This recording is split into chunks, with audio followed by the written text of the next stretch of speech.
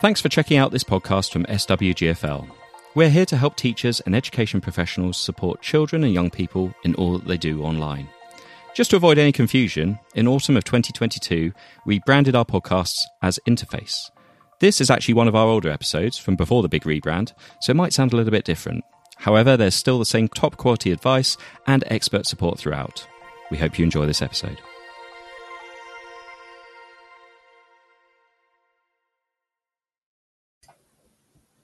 Welcome to the Safe and Empowered podcast. My name is Jess Macbeth. On this episode of the podcast series, I talked to Douglas White from Carnegie UK Trust. I wanted to talk to Carnegie because they've had a clear voice in the online harms agenda for some time. So I talked to Douglas about Carnegie's work, the projects that he's involved in. We touch on the kind of key issues, I suppose, in the digital agenda, digital inclusion. We talk about digital citizenship. But we also look specifically at this idea of social media platforms having a duty of care to their users. It was an idea that was introduced by Carnegie some time ago. And as I say, they to me, they represent thought leadership on this particular aspect of the online harms agenda, which actually forms the basis of the UK government's approach to online harms. Finally, we think about some of the implications all of this might have for online safety and digital citizenship education.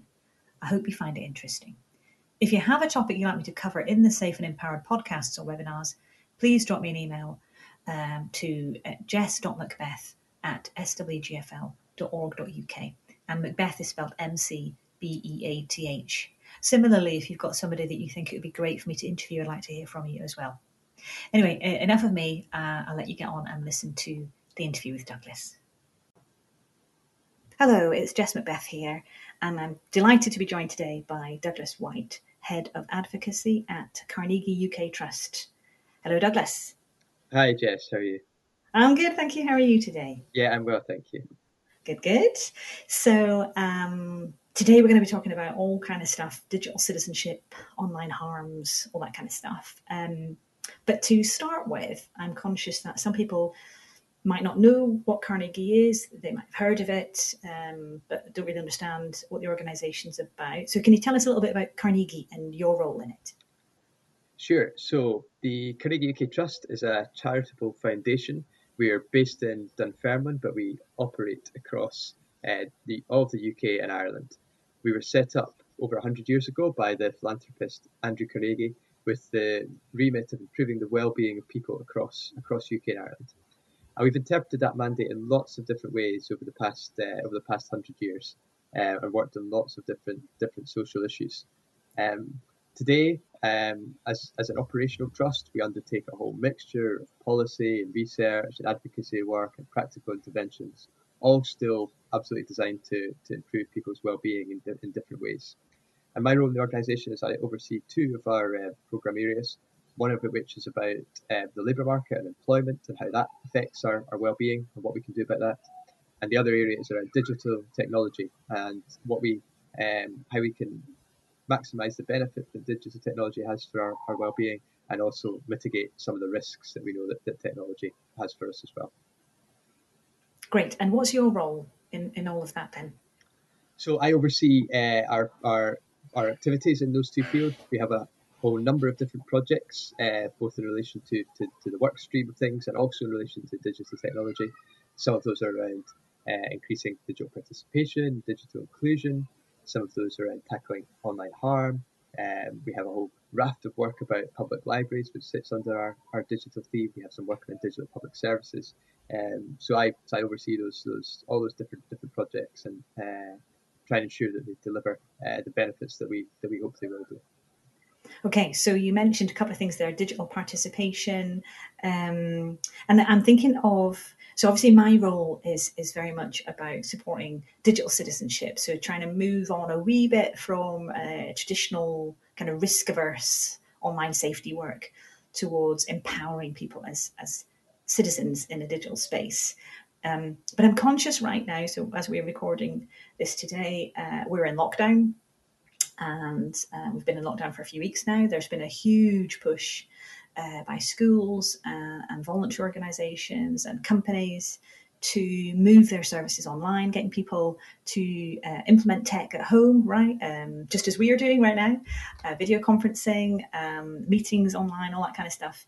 And I suppose there's a big kind of question mark for me that we've put the tech in place, but tech isn't quite enough, is it? So I suppose I'm waffling here, but the digital divide, how do you feel that is kind of playing out at the moment, and where do we need to be going with that, kind of using the tech that we have right now, supporting everybody to get a kind of equal access to online lives, and to, what was the phrase that you used, making the most out of being online? I can't remember the exact phrase. Maximising the benefits that technology can bring. Yeah, absolutely. Yeah. So what are your thoughts on that right now? Yeah, so I think there's lots of different places you could take that those thoughts.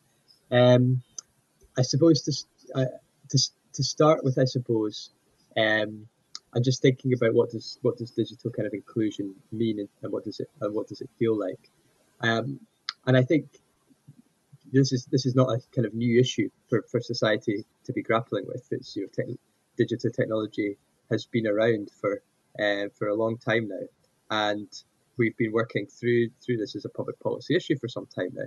And one of the key kind of ways in which we've approached this, a public policy issue, has been a kind of a view that I suppose that there are a proportion of the population which has generally, I suppose, seem to have increased over time, who are comfortable using technology, have access to it, and can therefore make use of it for the things that they want to do with it, and enjoy the benefits that it can bring. So whether that's about learning, as you were describing, which is really important, access to work, access to public services, buying goods and products, transactional things, leisure kind of activities, viewing, access to kind of entertainment platforms, and so on. The whole range of really important benefits that we know technology gives to us, so they're really significant.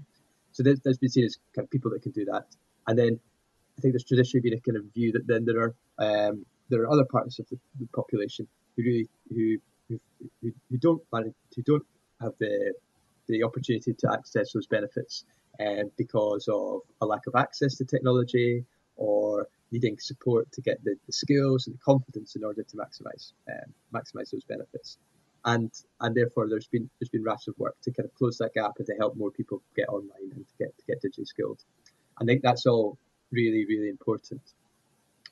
But yeah, I think as the past few weeks will probably have demonstrated really starkly, is that the range of different ways in which we use technology, the range of different skills that we need to maximize those benefits, the range of different platforms that we might apply in different settings, are now so diffuse that every single one of us has digital inclusion or digital participation needs, if you like. No, there is no one person who has kind of absolutely cracked all of this and is maximizing technology to the absolute benefit and mitigating all of the risks that might occur as well.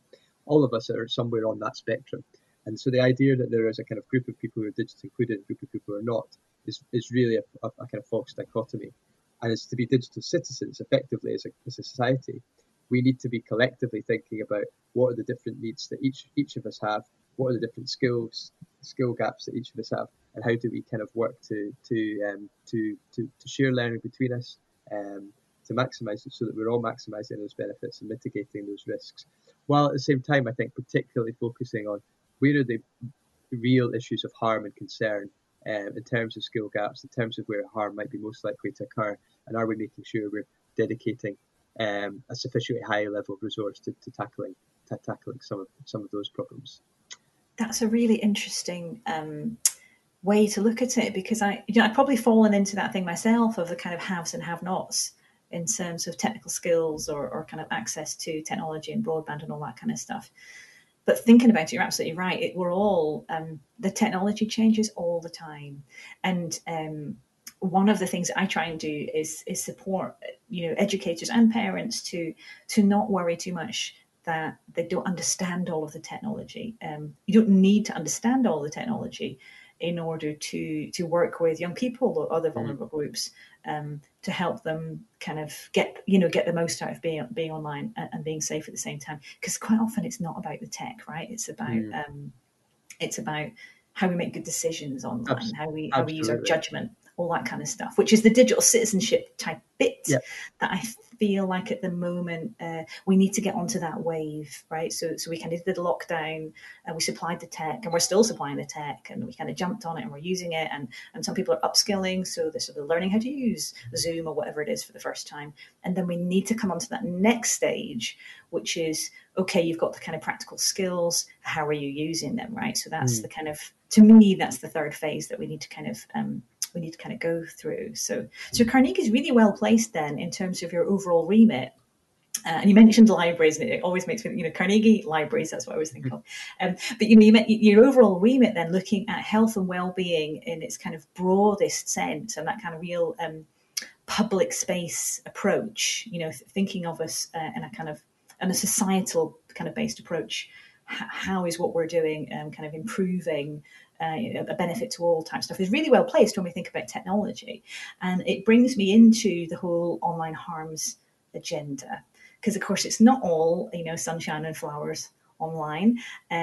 Things do go wrong. So and we've been making waves in the UK internationally, right, in terms of our proposals for regulation of social media and other spaces where people are able to connect and share content online. So the UK government published its online harms white paper a year ago, making big kind of bold statements about regulating these spaces, appointing a regulator, tackling the full range of online harms. So not just the stuff that we know is illegal, but stuff that is harmful and yet legal, and all that kind of grey space about what's harmful and according to who and all that kind of stuff. And a big focus on companies. The interesting bit for me is to date, we've really focused very much on companies in terms of takedown, right? So why have they not taken down certain content when they've been told that it's harmful, and according to their terms and conditions they say we shouldn't host this content, and yet somehow they don't respond in the way that we want. So that brings us on to looking at technology design, right? And its kind of role. Now, I understand that Carnegie is a major player, if you like, in looking at this idea of a duty of care, and that's very much fundamental to the online harms approach of the UK government. But can you tell me a bit about duty of care and kind of Carnegie's role and your perspective in that? Yeah, sure, absolutely. And I guess just to link that into the points we were talking about earlier, I think there sometimes is a discussion about technology. I kind of, almost a kind of underlying sense that technology and how it affects our lives is something which happens to us, and it's somehow kind of separate from human decision making and human and kind of human interaction. And of course, that's absolutely not the case. The way that we choose to deploy it in different settings are decisions that we take, whether it's in a work setting, or whether that's in an education setting, or however it might be. It's actually the human decisions and human relationships that sit around that technology that are often fundamental to whether that technology delivers benefits, or whether it creates problems or not. And then taking that then into the design space, and the points you were just talking about there in terms of duty of care. Technology, of course, is designed by people, and people working in companies, and how then, therefore, technology is experienced by us, and how we use it, and the experiences that we have online are the result of decisions which are taken in terms of how that technology is designed. So the content that we might see appearing in our news feed, the prompt that we might get to watch about the next video that we might watch on a video viewing platform, or prompts about the next thing we might want to buy on a shopping platform, or the next music track we might want to listen to. These are all decisions about the design of that system, about how that's going to work and how that's going to prompt and promote content to us. And we know at times that often that people experience content online that they find very harmful and difficult for them to engage with. And previously, the approach to tackling some of those problems has been very much, the onus has been very much on individuals and families to think about how do they put in place coping strategies in order to avoid that content? So do they avoid logging on at certain times of day, for example, or do they avoid posting particular types of content or questions themselves on some platforms because they know they might get a kind of negative response to that? But the onus has been very much on individuals to kind of have to take that responsibility for their own online well-being, if you like. And the key principle behind the duty of care approach is to say that actually these are places that are designed and made available for people to use, and that those who design and make available for those people make available these spaces should have a responsibility themselves to make sure that they mitigate the foreseeable harms that might occur in those platforms, and make sure that they make the design choices in a way that mitigates those harms and ensures that people don't unnecessarily experience harm online. And I think that's a really kind of important fundamental starting principle. It's really interesting because we have this sense that we're learning as we go, and that we are starting to recognise that. It actually brings in questions of free will, doesn't it? This idea that I'm in control of what I do and what I think and the decisions that I make and what I say, and actually. No, we are prompted and kind of pushed and suggested in all kinds of really interesting ways. And again, there's a sense that from the tech company perspective, we've almost got a broken record of kind of, there's a harm that happens. There's a suggestion to a company that it's because of something that they've done or how they've designed. There's an initial pushback. And then actually there's an acknowledgement that, yeah, there is kind of an issue here. So your reference there to kind of algorithms in terms of promoted content, so recommendations, so what is recommended as the next video to you, or what is recommended as, other people watched this video, or other people bought this book, here's some others along a similar vein, actually can take you down a rabbit hole of certain content without you really thinking about it. And the initial response by some companies to that suggestion was, no, that's daft, that doesn't happen. And then we moved on to this idea of, well, we'll remove, certain topics, we'll remove certain content, or we'll stop promoting certain content. But the question remains, if the underlying system is built in that way, we're continually fiddling about with the end product. Rather than going upstream and looking what's happening internally. And system is absolutely the key word here. And we're very much in favour of the systemic approach that we think that the duty of care can deliver, because that allows you to think beyond the simple kind of reaction to what might be occurring at a particular point in time, and for that to be addressed in perhaps a piecemeal way across the landscape, in a quite sporadic way, which in itself brings concerns about how well that can be done, and the sustainability of that model. And actually, a much more systemic approach really bakes that thinking in from the outset and allows harms to perhaps be identified at a much earlier stage and action taken to mitigate against those. I think an analogy we've used within our work has been to think about public spaces in the offline world. So, for example, those who might provide a play park for children, or for those that operate a workspace. In both of those cases, the people that provide that space, whether it's an employer, whether it's the provider of the park, whether it's a local authority or a private park, or whatever it might be, they have a duty of care to the users of that space and that duty of care is to think about what are the foreseeable harms that might occur in that space, and what action are we taking to mitigate against that, and are we reviewing that on a regular basis to say, actually, oh, there's something there that wasn't there before, now it is, we need to take action to think about that. And we think that there could be a real value in that similar approach being applied in the online world, where there are digital public spaces created and made available to people. And are we properly thinking through what are the harms that might occur in the way that space is being designed?